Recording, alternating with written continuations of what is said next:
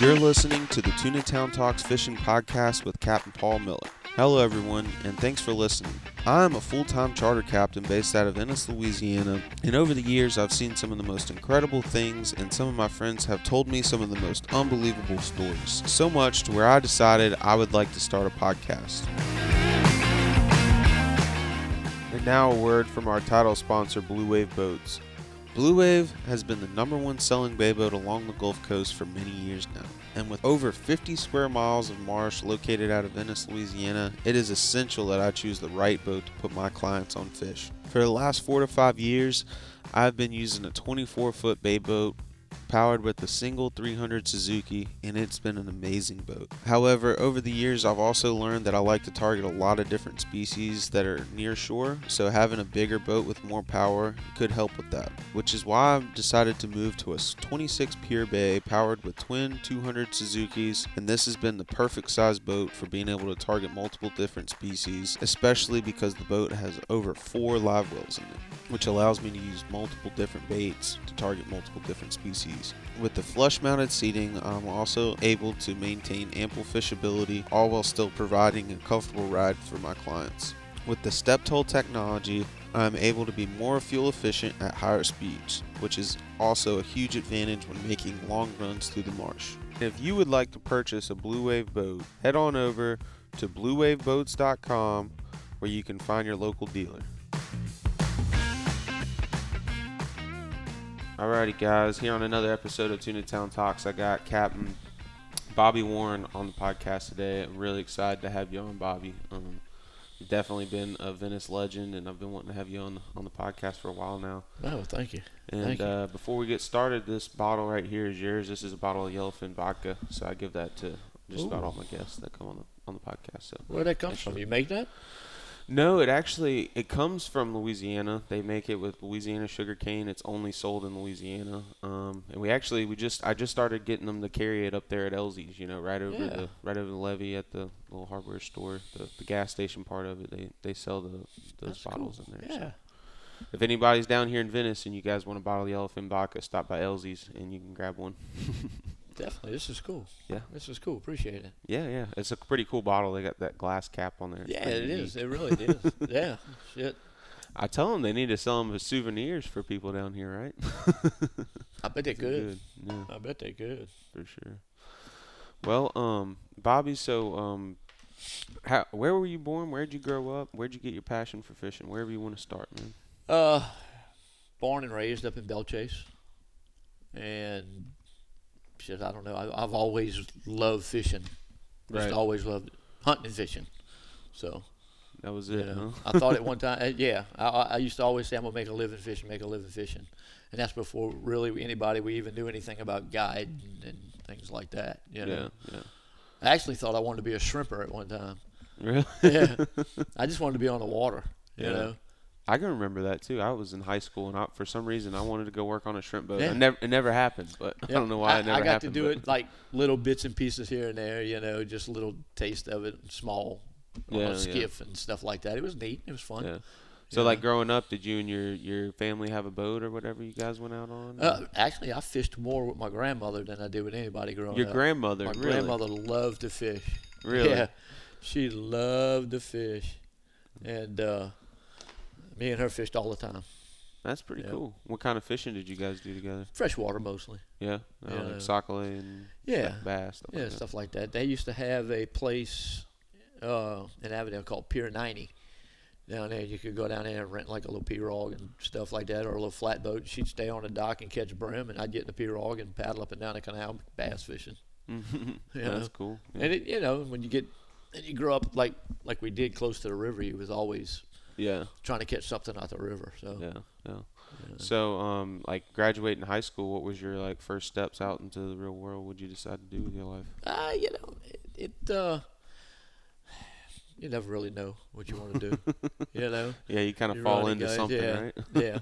Yeah. You just piddle around and do stuff. But it kind of, I got into sporting goods, working at sporting goods stores, Pugilist. Oh, okay. Yeah, so they had a store in the West Bank, and I worked there, and I thought that was a pretty cool job. And then I ended up going across the river to Metairie store, and I managed that store for a year or two. Yeah. And I was like, man, this is a pretty cool job, you know. Yeah. I bet that is. It was fun. And the retail side of it was really fun. But you didn't get no time to go hunting and fishing. You was always working at the store. Yeah, you're always you know? at the store. Yeah. And I used to get Dave Ballet to come in, him and Brandon, and to come in and do tarpon seminars Really? up there. Yeah. And Just after teach and talk about tarpon. yeah, we we'd do these seminars, have people come in and talk about marlin fishing or tuna fishing or tarpon fishing or trout fishing or whatever, whatever the subject was. And me and Brandon got to talking one day here and there about stuff, and he's like, man, my cousin is going back to school, and I need a deckhand here and there if you want a deckhand with me for a little bit. I was like, yeah, that'd be cool. And I got laid off from the store and just kind of fell into the deckhanding thing and stayed doing that. The guide. Yeah. Yeah, and it was all, it was So like, you cut your teeth offshore then? Yeah. With Brandon. there was only like 5 offshore boats down here. Really? Charter boats, yeah. And then we took in, You know what year that was when you started down there? well, I got my captain's license in 95, so That's the year I was it had born. to be. So in 95, and then so I was with him for about 3 years at least, decade. So Oh yeah. yeah. Okay, Around- so you it were was like that early late 90s. 80s, early 90s, yeah. Yeah, so you were. Actually, it was before. It was right about when all of this stuff was. These buildings and all down at the marina here is, starting to come up. Yeah, I mean, there was nothing down here but, a few little things here and there, and a few houseboats, and Yeah. everything was starting to up and coming. And What kind of boat did you start deckhanding on? What kind of boat did Brandon have? Brandon had that big Lafitte skiff. It was a custom-built Lafitte skiff that he used for offshore fishing. It was pretty neat, I've big, never wide seen open that. I'd boat. have to look at those to see what Yeah. they look like. It looks just like a shrimp boat without no rigging on it. Oh, okay. Like the big, like the Is that kind of like the kingfish? yeah, Yeah. Yep. I got you. like that. Yeah. Man, we marlin fished, tarpon fished, bottom fished, Right, everything right. out of it. Yeah. Heck yeah, that's pretty cool. It just got to where after a few years, and then he bought a 38 Bertram, and we ran that. And it wasn't long after that, we had an October or something that it blew like the whole month. Didn't get to work. Mm-hmm. Like back then, so then deckhands, I was making $50 a day deckhanding. $50 a day. $50 a day. Yeah. Wow. And then whatever tips, Uh huh. But it just got. It was like, man, I can't make money if we can't fish, And Yeah. so I started doing some inshore and offshore, and it was like that. You got to do one or the other. You can't do both. You had to It's do one hard or to the do other. both. I Yeah. tried telling some of the younger guys now they're trying to do that. It was. But so the inshore worked out a lot better. You could fish a lot more days. And, Yeah, I always say Yeah. the scheduling's easier because you know that you're going to be able to fish. Kind of down here in Venice, we can fish almost no matter what the weather's doing. pretty much so. Pretty yeah. much, Yeah. And with the offshore, you have to book every day imaginables because you might only fish Right. 5 or 10 days that month Right. with the Exactly. weather and everything. Yeah. So, And early on like that, it wasn't bad. I mean, it was probably you probably had you probably had 6 or 7 inshore guides out of here, wow, and really? we'd split time between Venice and Empire. Uh-huh. So the Empire was closer Right. than driving all the way down here. But we fished Venice more during this time of the year, September, Yeah, October, and on through the winter.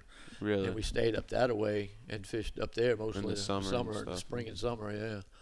Yeah, That makes sense. it was a ton more marsh. Yeah.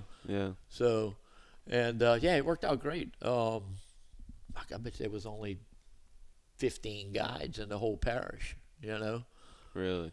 Wow. Yeah. That's crazy to think about. How many do you think there is now? 115 on the weekends. Yeah, it's crazy. No, how many it boats. really is. Yeah, it really is Yeah. crazy. All the marinas. What's funny is packed. watching how the industry grew. Yeah, I bet you You know. did see it grow. There was things that went on early on that should have made it like, so say the Venice Marina had a big crew quarters barge in here at one time, and they had a restaurant and sleeping and everything. It was like a floating hotel. Really? Yeah. I never knew about And that. it just didn't do it, But all the advertisement and all was like magazines and newspaper articles and maybe a TV show here and there. But, so it didn't really have any internet to influence to push it. Yeah. And then after the ballet sold it and the Butlers got it, things started more, internet started coming around more and people finding out more about stuff. And this place was, poof, just blew up. You do think that internet's one of the reasons that fishing's gotten so popular? Oh, yeah. Yeah. Yeah. I mean, customer base has changed, At one time, I'd have guys show up and they got fistful of rods in their own tackle boxes, and they got on the boat, and 99% of them were fishermen. Yeah. They knew they wanted to go to Venice to go fishing. And they fished a lot at home. And they fished a lot at home. And now you get more people that see pictures and videos, and, man, let's try that fishing. Yeah, let's go try fishing. That. Yeah, let's go do that. Let's try that. It looks like fun. And, so you get more people who don't fish now than we did before, which is fine, Yeah, it's fine. It definitely is, but it's definitely I see what you mean, because the clientele, like, whenever you get people that don't fish a lot, it's almost like you got to show them what fun is. Yeah, but what's really nice too is that you can watch somebody fish or catch a fish that don't have a clue. They're excited. Everything's new. And it's great. It's not, a guy who fishes all the time, a catfish. I mean, it's less impressive, right? Yeah. You get kids, man. Even adults, you catching those big sail cats. Yeah.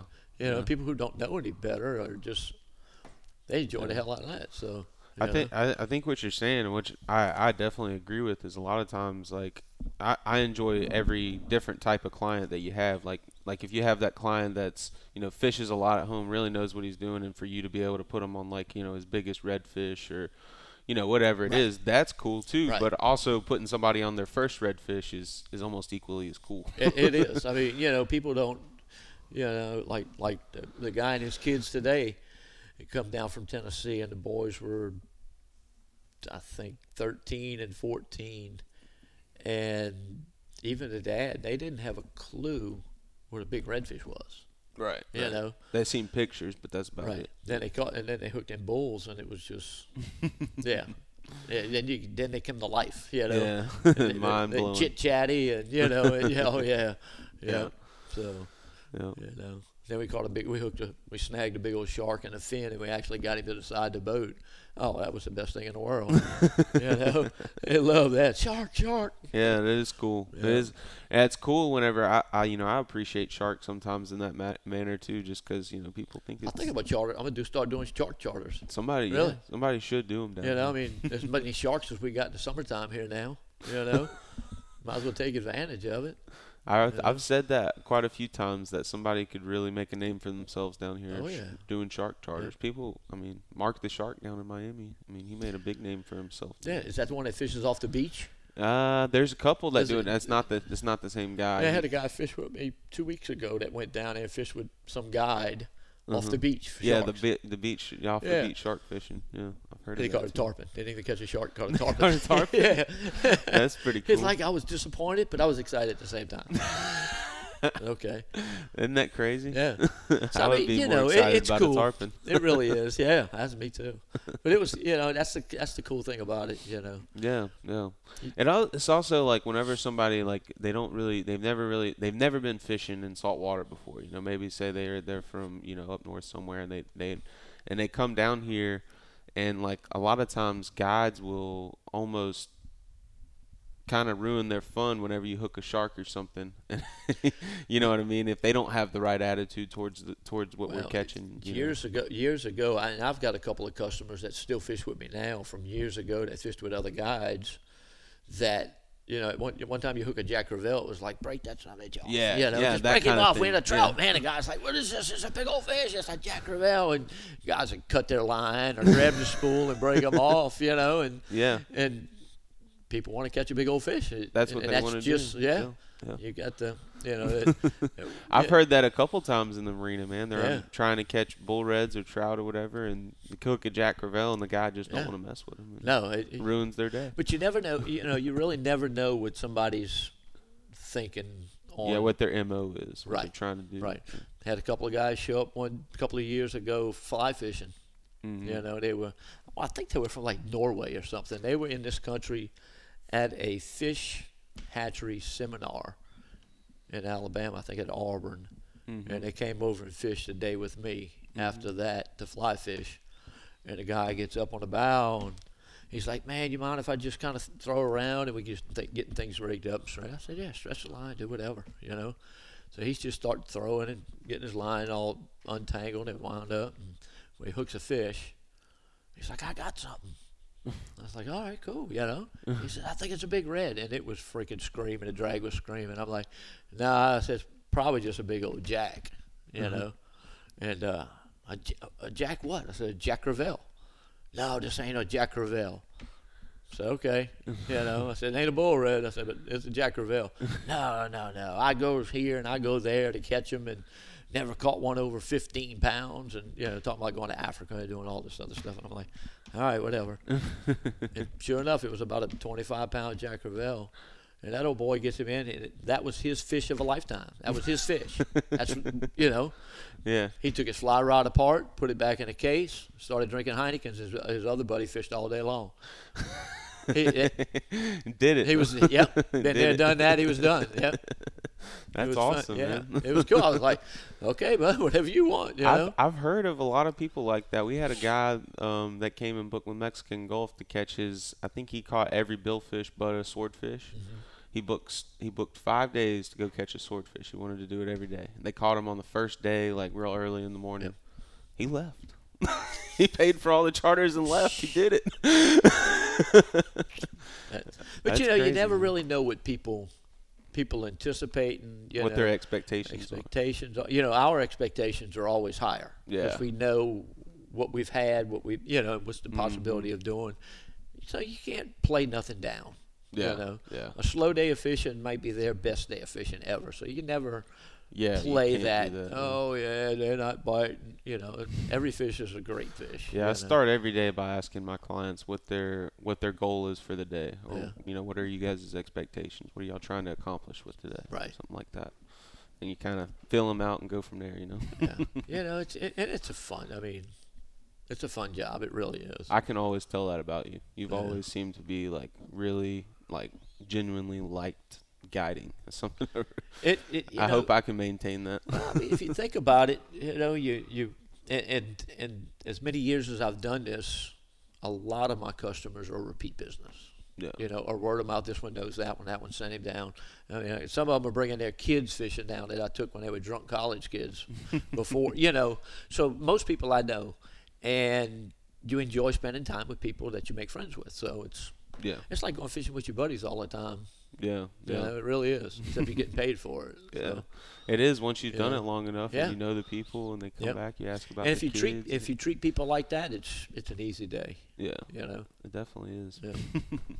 What's you did a lot of tournament fishing stuff too, huh? When the redfish tournaments and all started, we started doing that, and it was fun. It was man, we got to fish from South Florida all the way to South Texas. Really? You So know? you got to cover some ground. And actually, it was an eye-opening experience for things that we took for granted here.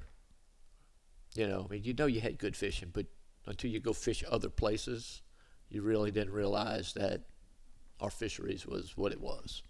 You couldn't compare it to, you know. Yeah. So you know, there was places you was like, huh, man, I've always heard this place was supposed to be, you know, Really good. and you got over there and it was like, you know, can we go play golf or something, you know? But yeah, it makes was you fun. a better fisherman, I bet. Fishing a bunch of different places. It does, and you know, a lot of those fishermen that fish those other states and stuff were really good fishermen because they had to work really hard at doing it, you know. Yeah. And you never take that away from anybody. It's got to work as hard as they do to catch one when we go catch 50, you Right. know. So, yeah. But we did that for a few years. It was fun. How you long know. did you do it for? Probably 4 or 5 years. 4 or 5 years. Yeah. And then it got to where I was like, all right, we playing more than we're working. Yeah. You know, because all of a sudden you start fishing. I think there was 4 or 5 tournament trails at one time, all in the middle. I think like at IFA, the Redfish Cup, the FLW, and I think there was another one. It might have been 4 of them. And we did like all of them in 1 year. And it just, you know, it took a lot of time out from making money. Making money, right? Making money, right. You know. Yeah, I guess it works out right if you win, but if you win a lot. If you win a lot, yeah. Yeah. But, you know, and then again, it is what it is, and you take it for what it's worth. We got to meet a lot of people. Yeah. You know, make a lot of connections in other places and just industry friends. Yeah, industry stuff. You know, back then there was more room for people to get sponsored for things than there is now because the amount of people who's guiding. Yeah. So, you know. It's definitely, too, it's like, you know, people, they used to want to sponsor people because, you know, you when people came on the boat, they would see what you would use and they would go buy it as well. And I think a lot of that still does happen. But I think a lot of times people also, they get the internet and stuff more involved now. And it's almost like, especially talking to sponsors now, they want you to like post and stuff all the time and do that whole thing. And it's like, it's a different job now being sponsored than it is. And to tell you, we used to joke about it, but man, if you could give out 100 hats, you got 100 people that are walking around with your business on their head, free advertisement right there. Yeah. You know, and you know, I mean, it is what it is, but you know, you take and you get 500 guides. Everybody's looking for some kind of deal to use somebody's stuff. You know, I mean, it's not hard to get. But at one time, you know, it was like, okay, hey, you want to use our stuff? Yeah, here. Yeah. Now it's like, yeah, we'll give you like $20 off. You know, it's just less and less. Yeah, you know. Yeah, I could see that just because, the amount of people as well. Right. Just so many. And then the social media thing. I mean, there's a lot of people who post things that just want to be, you know. Yeah. Yeah. I mean, there's people that don't even fish that much, and they, you know, they're really good at the people at that like making the videos stuff. and you know, they like doing that. The you YouTube know, so stuff, YouTube's a whole nother ball. I mean, you can chase all that if you want to chase it, whatever. But it's a different job, right? Like, yeah, I got enough work to do right now. So I always say that too. It's like you could do a YouTube channel, but it's a different job than trying to provide an experience, like a personal experience for somebody. That's like a totally different. I always thought it would be cool to do like a YouTube channel. It would be, but I think you know, I've thought about trying to do that with my charters, but I think that's I think that would get in the way of the charter. It would, because you would take away from the personal part of. Yeah, exactly. You're sitting there trying to make a video and doing the telephone. Whole thing. You know, the telephone. You're on a boat and the telephone rings. You know. Yeah. Do you answer it? You just let it ring. Well, just let it ring. I mean, this is their time. They bought your time. The money they're paying to come on a charter and time off. You know, you gotta. Yeah. You know, if you travel to hunt and fish, you know what it takes to take off of work to go and do and stuff like that. I mean, you got to give those people their time. Yeah. Mm-hmm. You know, so, but you know, just time. You ain't got enough time to do everything. Yeah. I mean, it'd be cool. It really would be cool because you think about it. I mean, the stuff that you've learned over the years and you start doing, and you know, share it. You could share it with people. Yeah. Yeah. One time I thought about it. I was like, man, you know, watching these guys tie a freaking knot. That's the same trilene cinch knot, and then you're like, or how to throw a spinnerbait. And I'm like, who doesn't know how to throw a spinnerbait, right? Well, all these new people that are just showing up. Yeah, you know? They need to know. Yeah. You know, I like the guiding part. I enjoy teaching on the trips, and I hope most people enjoy being taught, you know, because I still like to throw a lot of artificial, you know. Yeah. You do that a lot? Like a lot, yeah. You try to how do you do that with your charter during the day? Like if you get some people that are like new, do they throw plastics that day, or does it kind of depend on what you're seeing? Or? Well, it kind of depends on what they can do. You can start out by going to the sandbar. Mm-hmm. Most people can throw. You get somebody that can cast, they can throw up to the sandbar and reel it back, cast it. So you can throw spoons, or you can throw, just a swim tail and stuff like that. I mean, you don't have to get too technical where you're bouncing off off a ledge and things like that. Or they don't have to be accurate, really. Right. Yeah. Right. And if you got some people that are kind of in between and in the middle, then you can do a little bit more stuff. And spoons are great. Yeah. Those weedless spoons are. Yeah, because they're kind of just reel, right? That's all you got. That's it. As long as you don't reel them through the tip of the rod and get them stuck up in there, you're fine. You throw it out and reel it back. Yeah. Yeah. And most people can do it. Yeah. I mean, there's days you need to use bait and stuff like that, but it's like the bull reds right now. All you gotta do is pop the cork. Yeah. You have to make a noise. Pop the cork. Pop the cork. Yeah. Yeah. That is weird how attractive that is. It is almost cheating. Right. Yep. It definitely is. What's your favorite target? What do you like to catch the most? Like you personally, I know you get asked that all the time. I like to bass fish. You like the bass fish? Yeah. If I was gonna go spend my day doing something, I'm gonna go bass fishing. Really? Because it doesn't feel like I'm working. It seems like if I go red fishing or trout fishing, it just seems like I'm scouting for the next day. And It always feels like that, I go bass fishing, I can just go bass fishing. Yeah, and you're not expected to do it the next day. Right. Yeah. Right. That makes sense. Yeah. I like that. That's kind of like, I like when on my days off, I like to go diving. It's because I don't. I'm not really looking for anything. So years ago, I was doing duck hunts. Mm-hmm. And it got to be a job, and it burnt me out on it. I don't even.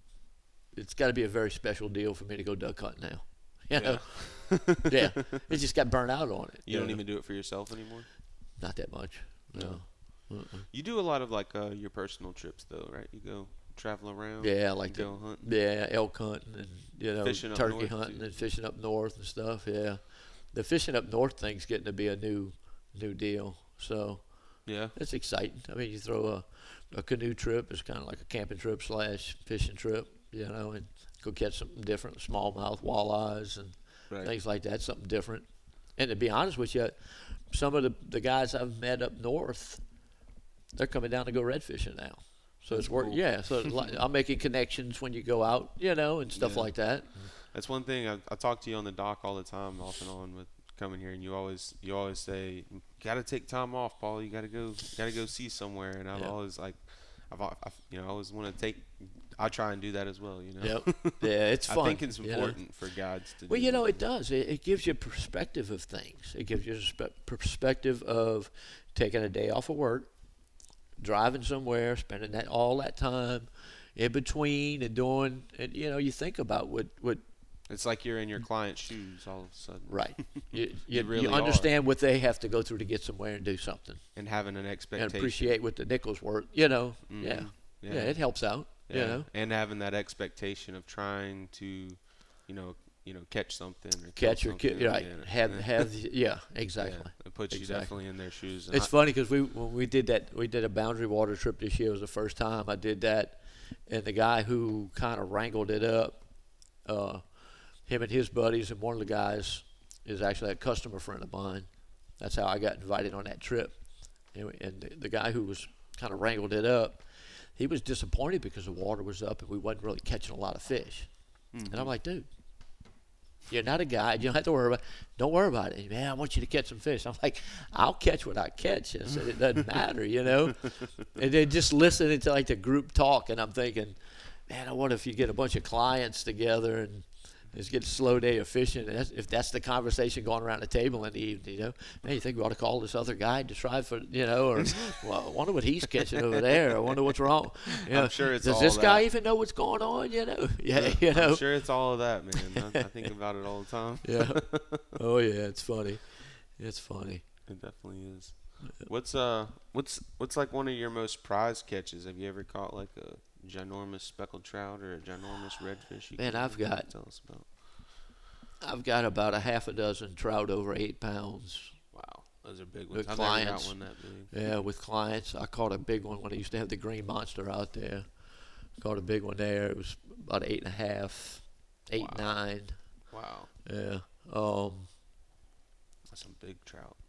Talk about the green monster a little bit, then the Sandy Point rig. Oh man, that was. You didn't realize how good you had it until they were gone. You know. I mean, that was really trout fishing It's a out relic. there. It was great. Yeah, it really was. I mean, it was. You know, you think about back then, and I'm just going to throw a number out there. Let's say 20 years ago. All right. You go out there. And we didn't have as many guides as you had now, but you had a lot of people, recreational fishermen. So we get to the Green Monster, and that thing was, dimension-wise, it was pretty big. You know, the people who know about it know how big it was. It'd be like 30 boats tied up to that thing on some days. People, you know, fishing it, trout fishing. You're like, Jesus Christmas. You know? 30 boats. 30 boats.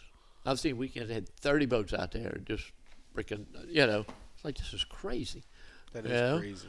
But everybody's catching a big old speckled trout. I mean, it was just piled up with fish.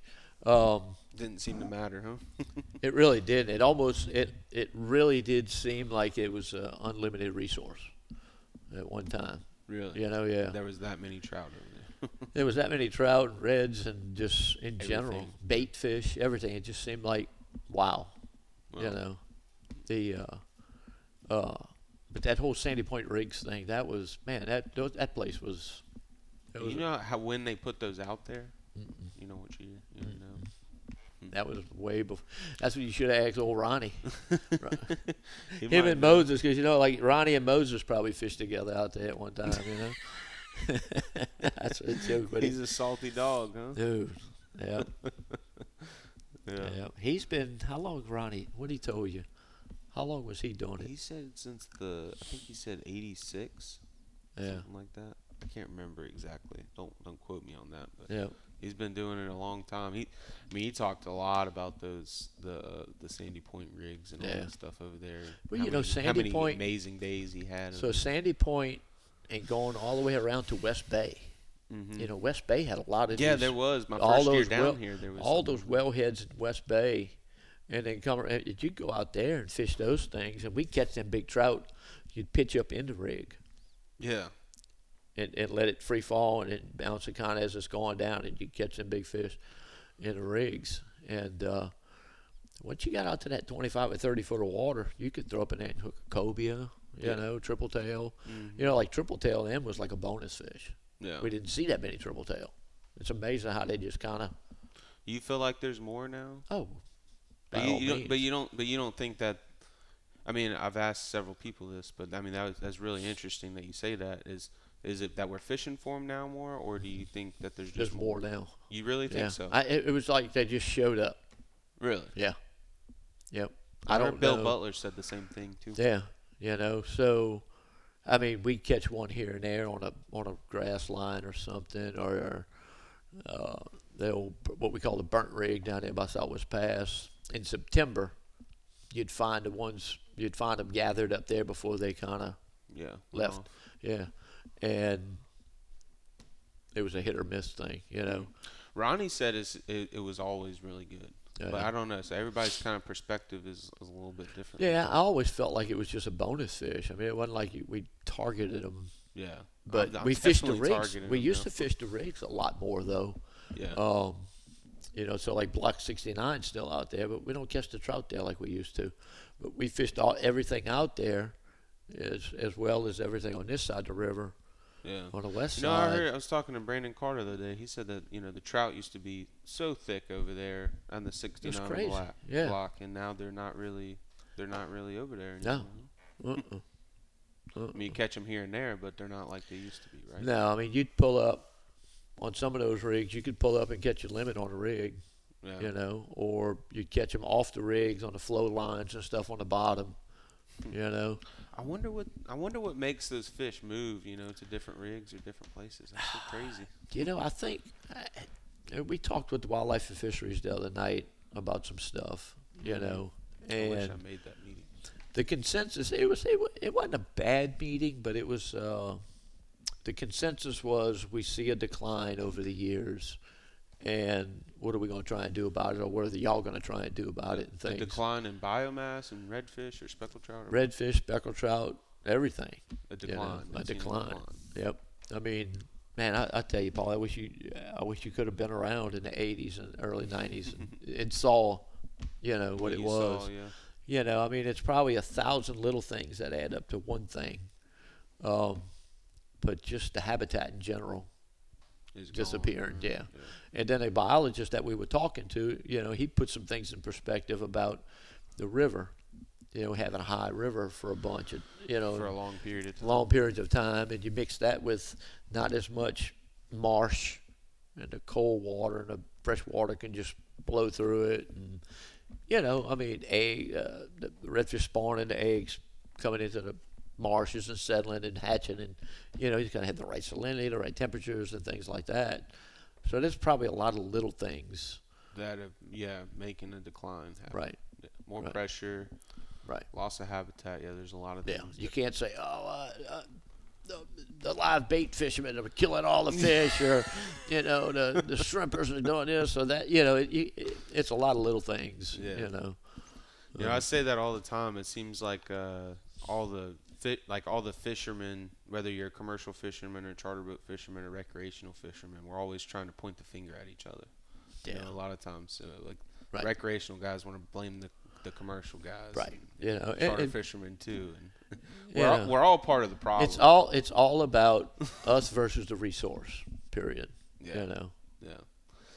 And- And I mean, I'll just say this. I know maybe my listeners have heard me say this before, but I really think that if we can all come together, instead of trying to point fingers at who's killing the bull red or who's killing 100 trout a day or whatever, Right. who's killing all the pogies or whatever it is. Exactly. I think we all can agree that we need more habitat, and that's That's what it. we need to push for. Yeah. You know what I mean? More habitat. More habitat. And I'm really surprised that the commercial side hadn't bumped up. I mean, they're pretty strong. Yeah, You they know? are. They're more united. I Well, would they're say. united. They got they got some really good representation and all. But I would have thought that they'd push for a lot more. Yeah, you would think so. Yeah. Coastal restoration projects and things like that. I mean, because without the marsh, they don't have the shrimp, the crabs. I mean, Yeah. God, thinking back, there was a time. Let's see, when was it? Probably in the late '90s, from '95 to '99, right up in there. I was in West Bay, just going fishing, scouting, looking, riding by myself, and they had a pretty good falling tide. And it's the most I'd ever seen of these little crabs. There was a crab hatch, and there was billions of little crabs. Everywhere. There was a little grass line that kind of made up in that outside where the yellow table and all used to be there, and through those wellheads there, and everything was just covered with these little crabs about quarter size. They were just Really? covered, yeah. I've never seen anything Billions like of them, yeah. And there was just about every kind of fish you could think of on that grass line. Really? That was in that in there eating crabs, yeah. The redfish would sound like perch coming up eating them. The trout would eat them. There was ladyfish, Spanish mackerel, Everything. just everything in there. It was crazy. National Geographic scene. Yep. And over the years, you still see crabs come out the marsh and things. You see a little better hatches and things like that. But just looking back at just the stuff you used to see like that. The amount of biomass. Honestly, I believe that it was an unlimited resource at one time. I really did. Really did. It probably still could be if we could figure out a way to restore the marsh the right way. Well, would you not say that? Or? The habitat is only going to support a certain size of fisheries. I mean, the Mississippi River. It's only going to support so many fishermen. Right. And fishermen, the area that we have now is only going to hatch and support that many fish, for that size, whatever it is. The river being it helps the estuary, but without the marsh, you don't have the habitat. Yeah. You really don't. Yeah. It's getting eroded away every big wind. You Every see day. more of it Yeah. go away. Katrina was probably the top of it right there. That's what After changed Katrina. everything. Yep. We lost acres and acres of stuff. There's stuff down there that That's wide open now. That was nothing but ponds and some little canals and ditches and things. That's what I've heard about Blind Bay. How awesome Blind Bay used to be. Yep. I'm sure you could go on and on. Oh yeah. I mean, like Blind Bay. You know what they call 8-pound point? I've never heard of that. Okay. Well, 8-pound point. They had a point on that south side of it there, and shit, I caught like 3 or 4 8-pounders off of it. A trout one, yeah. 8-pound Yep. point. I like 8-pound point. Yeah. Yeah. It's gone now. Oh yeah, it's a nub now. It's like it's just a nub out there. It's really it makes your stomach turn when you see how much we've lost. Yeah. You know.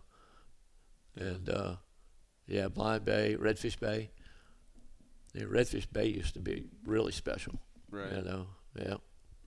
Yeah, I think about what kind of restoration efforts do you think that they could do? Like as far as you think there's something that we can do to make more the marsh better? I think if they did some pumping projects. I mean, you look at that project they got going on right now. You know, they start from up there by the jump. And they got that big berm they built, and it's going to go all the way out to Red Pass to the Gulf to Sandy Point through the marsh. You know, I mean, look at how much they built right there. And just Yeah, there's a lot. I'm gonna say 6 months. It's a lot of land over there. It's a lot of land. I don't know what most of the land down the river is either federal or state management land.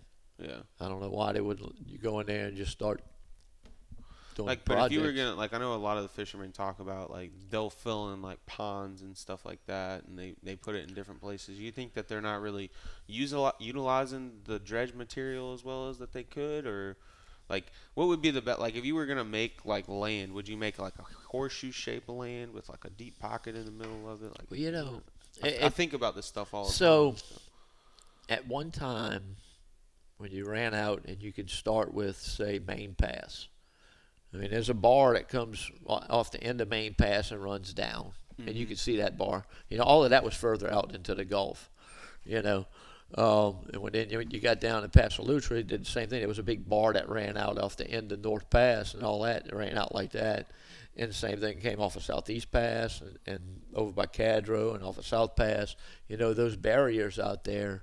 So basically, you're saying like barrier islands. Well, they had those barriers out there that really protected everything from the inside from getting beat up that bad. So all the sediment that came down could come down and come back and settle in there without getting pounded every day. Yeah. You know, I don't know. I mean, if you had, That'd be if you had interesting, open like a ponds, barrier island project that would put barrier islands kind of like all around the yeah, marsh. and then if you could protect it from the outside, I think then you could start on the inside and do things. You could put tiers, you know, that kind of broke the current down from just flowing in and out. Yeah. Something slow it down, and you know, there's probably a bazillion miles of oil field pipeline that they got to worry about and things. I mean, but Yeah. I mean, It has habitat too. it is. You know, it really is a shame because of, you know, all the wildlife that's down there. It's, and it's you know, it's pretty cool, all the stuff we got. But Yeah, it's going away, you know. Yeah. It is. It is wild to see how much it changes, but a lot of me thinks that's why it's so good too, is how much it changes. Yeah.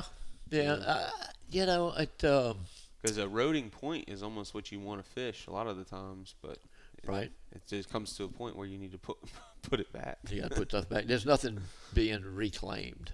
You Yeah. know, it really isn't. You know, they've done some projects down there, and it you kind of shake your head, and you're like, huh. And then you see some things kind of working a little bit.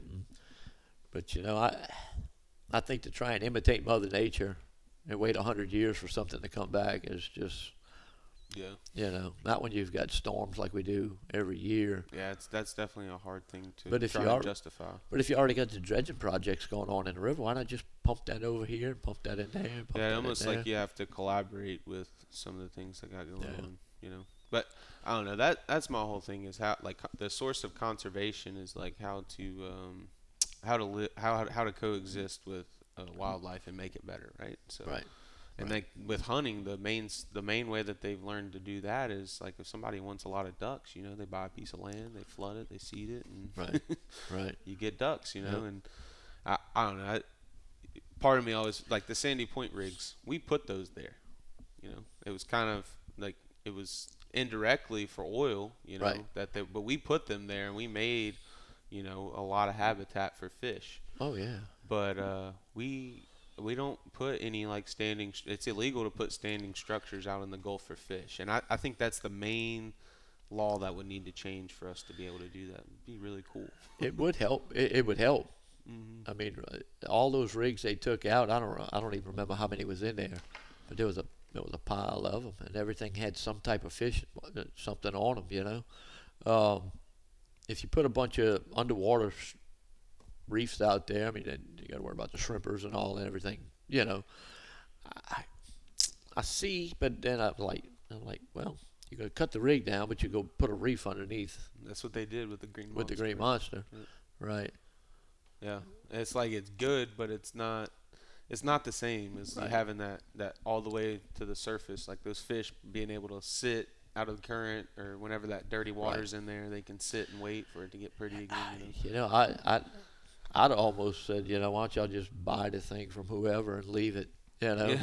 put some lights on it, and just let it be like it is. I mean, eventually it's going to rot and fall, and kind of Yeah, crumble it'll down go away in. eventually. Yeah. It is. Just let it go on its own pace. There's a lot of other structure out there I wish they had took out instead of the ones that they did take out. You Yeah. know. Yeah, you're right. Stuff you about never that. catch fish on. All that shit's still there. Yeah, it is crazy how some of those structures get put in like great places. It's funny. It's like East Bay. Yeah. It's never really been like all those rigs. You think, man, I'm gonna catch so many speckled trout on them. Yeah. For whatever reason, never they've caught a never speckled been. But you'd catch them on the inside, along Right the there. beaches and stuff, On but the both rigs sides have of it. never really produced any kind of trout. We used to catch white trout and snapper and all that other stuff out there. Something about it they don't like, man. It's It's something weird. in, yeah. It's Yeah. weird how that works. How there's like, and then like with the triple tail, man, they just all of a sudden will decide to be on one side. They'll just show up and they'll be on another side, and it's Yep. weird how that works. Oh, The yeah. but it seems like it has to do with their feeding patterns. They take the path of least resistance day after day, and that's what makes them Right. stay there. Right. Yeah. But it's interesting, But that Block 69 area, you got to wonder about that. What happened? Yeah. I mean, all the fish we used to catch over there, You think it might be like a river height thing? Because like I would think that low rivers make things move, like the central biomass or like the plankton, all that kind of stuff, kind of moves north. That's Right. what it seems like. But There used to be some. I used to see. I guess it was the biologist for the state. I used to run into this guy all the time in Garden Island Bay down there. We used to fish to all the points back and forth across down there, and I'd run into this guy, and it was pretty regular. He was always out checking salinity levels, really, and he'd say, "Oh, hey, over there's, the salinity levels are higher," and and things like that. And I mean, I really don't see too many people out anymore doing that, Mhm. but yeah, I think Might have I something think to the do river with it. has a lot to do with it. Yeah. It seems to me like it does, because it seems like the river has the rising and the falling of the river has everything to do with where the fish are. Yep. Years ago, I never thought the river hurt us, but we had more land, so the water was being held up before it actually got to the outside. Now, there's places you can look through and see the Gulf straight, Yeah. and that water just flows in and out. So, I mean, it's a good possibility that Yeah. that it does. Talk about the what kind of boat whenever you first started guiding down here? What kind of boat were you in? Shit, I had a 21-foot Carolina skiff. That's what you started guiding out of? Yep. No way. I built all my decks in it. The whole boat was almost decked over. Yeah. Really? Yeah. Matter of fact, a friend of mine still got the boat. How long did you use it for? Oh shit. You just can't beat those things, man. No, man. They I last had forever. I don't know. I put probably 3 motors on that thing. It was Dang. slow, but I fished. That boat had some fish in it. How much fuel could you hold? You remember? I had two 18-gallon tanks in it. Yeah. Almost not Saddle enough tanks. nowadays. Yeah, I know, right? Depending. But I only had a 90 on it, so Oh, okay. You Oh, didn't have to yeah. go too far. yep. I'd have to leave an hour early to get there 10 minutes behind everybody else. So, but yeah, shit. That was a good old boat, man. What'd you move into after that? After that, I had gotten I was in the flats boat kind of mode. I thought they were cool boats, and I had a guy in Belle Chase was building these custom 22-foot flats boats, and I had a 200 on it. It was a boat we call a Piranha.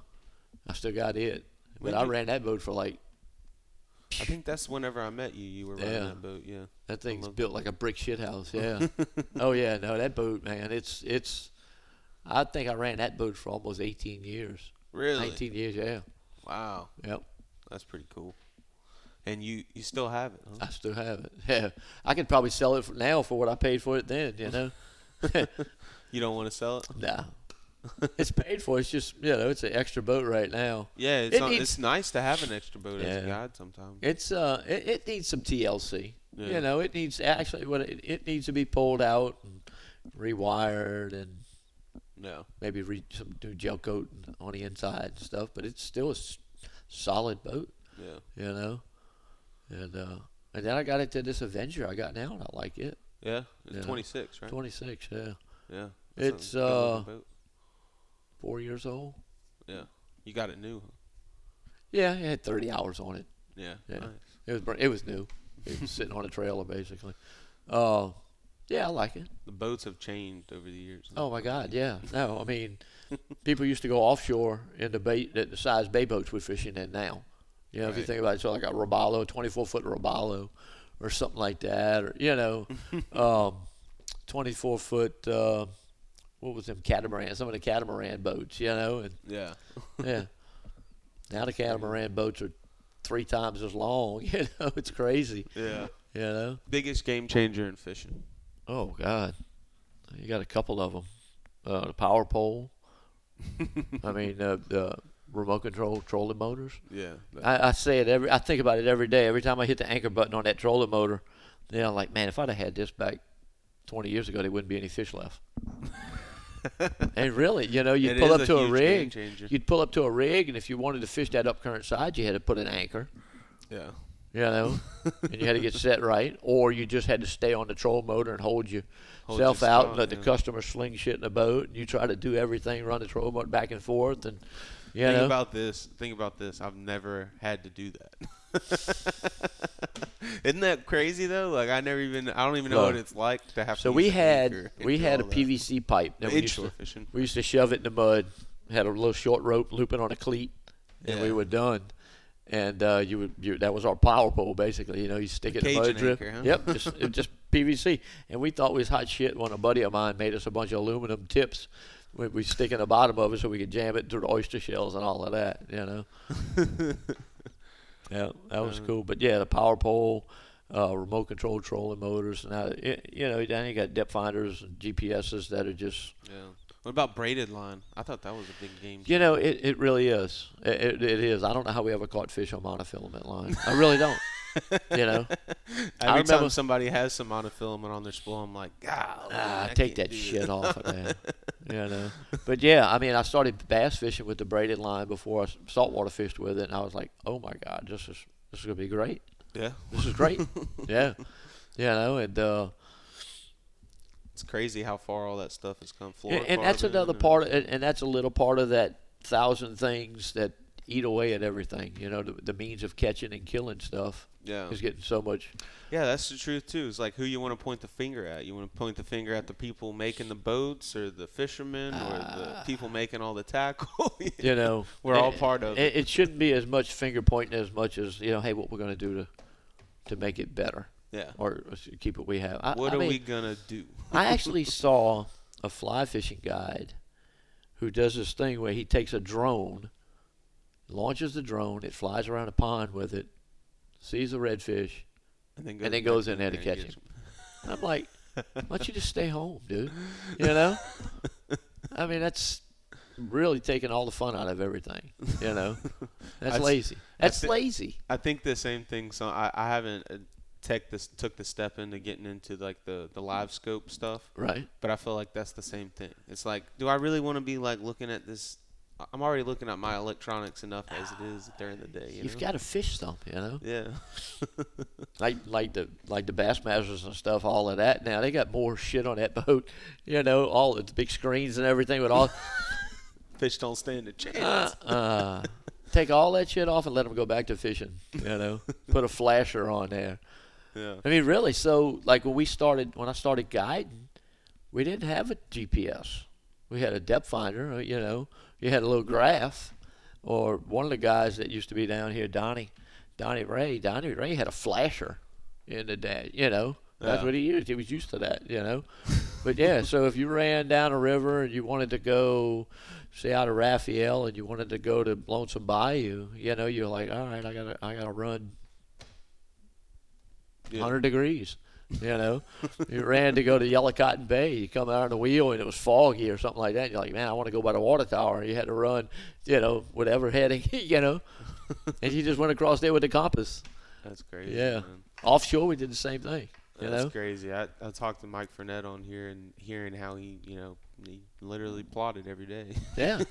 I mean, you left out of Tiger Pass and, you know, you was going to go run toward, you know, to go to Mars. The 50-mile Mars rig, that was a big deal to go way out there, you know. Yeah. I mean, them guys now just run past it, you know. But, yeah, you know, we'd take 180 degrees to go that way, and you'd end up at Block 93, and you're like, oh, let's go to Lena. And you could see Lena, you know, and you could see the rigs around, and you could go, you know. Yeah. But now, man, I've seen some of that stuff on the offshore boats. It was like, wow, them guys are looking at, you know, spots of swordfish on the bottom. No wonder they're finding them and catching them and, you know, a couple thousand feet of water. Map the whole entire bottom now. Yeah, it's crazy. I mean, it's wild. It is unbelievable what we have to all the weapons we have. Yeah, I've told my customers we joke about it, you know, because you got a remote control for the trolling motor and one for the power pole. And I said, you know, one day I'm just going to sit at the dock. I'm going to put y'all in the boat, and I'm going to have an iPad with a joystick, and I'm going to drive y'all around from the dock. You know, I have a little button on there that'll say, "Don't touch that shit," you know. Throw over there to the left. PA system. Yep. Oh yeah. Throw over there to the left. No, not over there. You know. But yeah. You're joking, but that might be. You know. You never know. No, I don't pass off anything anymore. You know. All right, man. Well, we're coming up on an hour, and Cool. I know you got some clients coming in tonight. So one last question, man. What more do you think? I mean, I know we've talked a lot about conservation, but like, what more do you think we could do as guides to like make sure that this resource stays good and healthy for the next generation? You know, I think if everybody would just kind of help police themselves.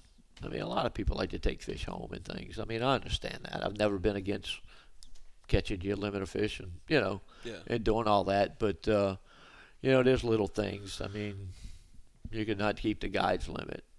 Yeah. You know, kind of promote a little more catch and release on things, you know. Hey, are y'all really going to eat 10 100-pound yellowfins, you know, or you know what I mean? Yeah. It just, I mean, you know, social media kind of things now. People like to see a bunch of pictures and a bunch of fish and like to post a bunch of things.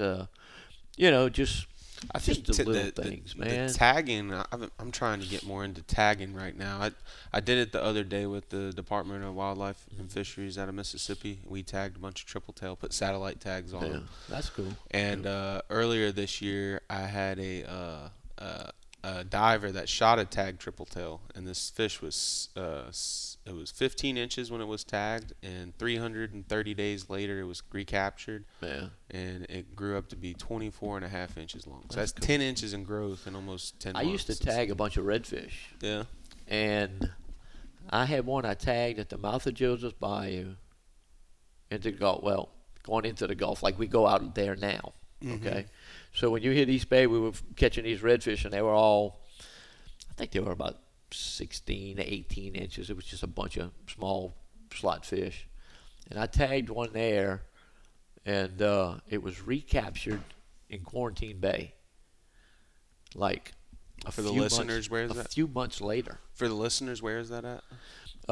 If you was on top of the Empire Bridge and you look to your left across the river to the east, right outside of outside Ostrika. Gotcha. Locks up there. So, from East Bay to way up there in like 3 months. In 3 months. 3 months. Wow. And it's like, okay, well, did that fish move into the river, swim up the river, and go out some of the cuts, which you would think would be logical, or did he swim all the way out and around? Yeah. Those fish were moving in during the fall is when we caught them. But I had a summertime when I quit tagging. We were fishing in Delacroix, and I was scouting for a tournament. And I had a buddy of mine and my ex-wife, and we were scouting and hunt fishing and all together. And we tagged I think we had 22 redfish we tagged that day in kind of a shallow bay cove. Mm-hmm. And we went back the next day, and about half of them were bellied up. And that was about the last time I did a bunch of tagging. It was during the summer. I think we exhausted those fish a lot. So the ones you had tagged had died? Yeah. Really? Yeah. We went back. And I think what happened is we exhausted those fish. Trying to tag them? And trying to catching them and trying to tag them and all. And I didn't really do much tagging after that. Yeah. But there was a fella down here who used to tag a lot of fish and stuff. And yeah. You just don't see it no more. I don't even know if there was a program that existed. Yeah. You used to be able to call in and get a little tag and a little stick and tags and stuff. Yeah. Pat, do you know who Pat Fitzmaurice is? He was telling me about this tagging program that he's got going on right now. It's called taglouisiana.net.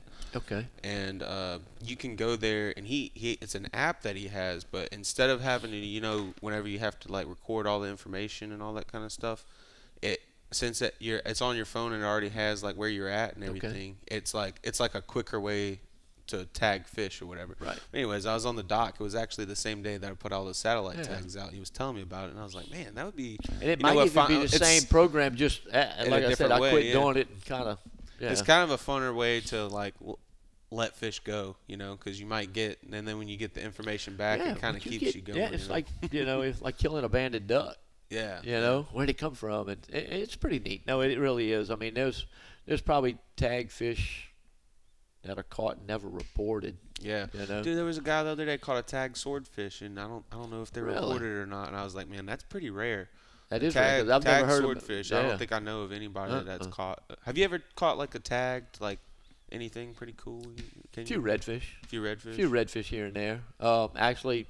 And I'm guilty of. I got a tag sitting on my little mantle at home that came out to fish. Oh, really? Never set it up reported? and just never called. And yeah. Man, go do that for me. Let me know about it. Right. You're like, when'd you catch it? 10 years ago. I thought it was yesterday, but redfish. That's about the only thing I've ever caught that we had tags. Really? In. Yeah. Dude, I don't know if I've caught a tagged redfish yet. I don't think so. But we used to have a lot more people doing it. Yeah. Yeah. That's true. Well, I really appreciate your time, Captain Bobby Warren. I enjoyed it, dude. Yeah, I hope you did, man. Yeah. I really I I'll learned do it a lot again about if you wanted. you. Yeah. I would love to do it again with you. And if anybody would like to book a charter with Captain Bobby Warren, where would they be able to find you? You can find me at Adventure Charters, or you can look up CaptainBobbyWarren.com. CaptainBobbyWarren.com? Yep. Cool. Or you can find me on Instagram at Captain Bobby Warren. Captain Bobby Warren, at Captain Bobby Warren. All right, guys, you heard it. You know where to find him. Book a trip. Captain Bobby Warren. Great. It was fun. Thank you, Paula.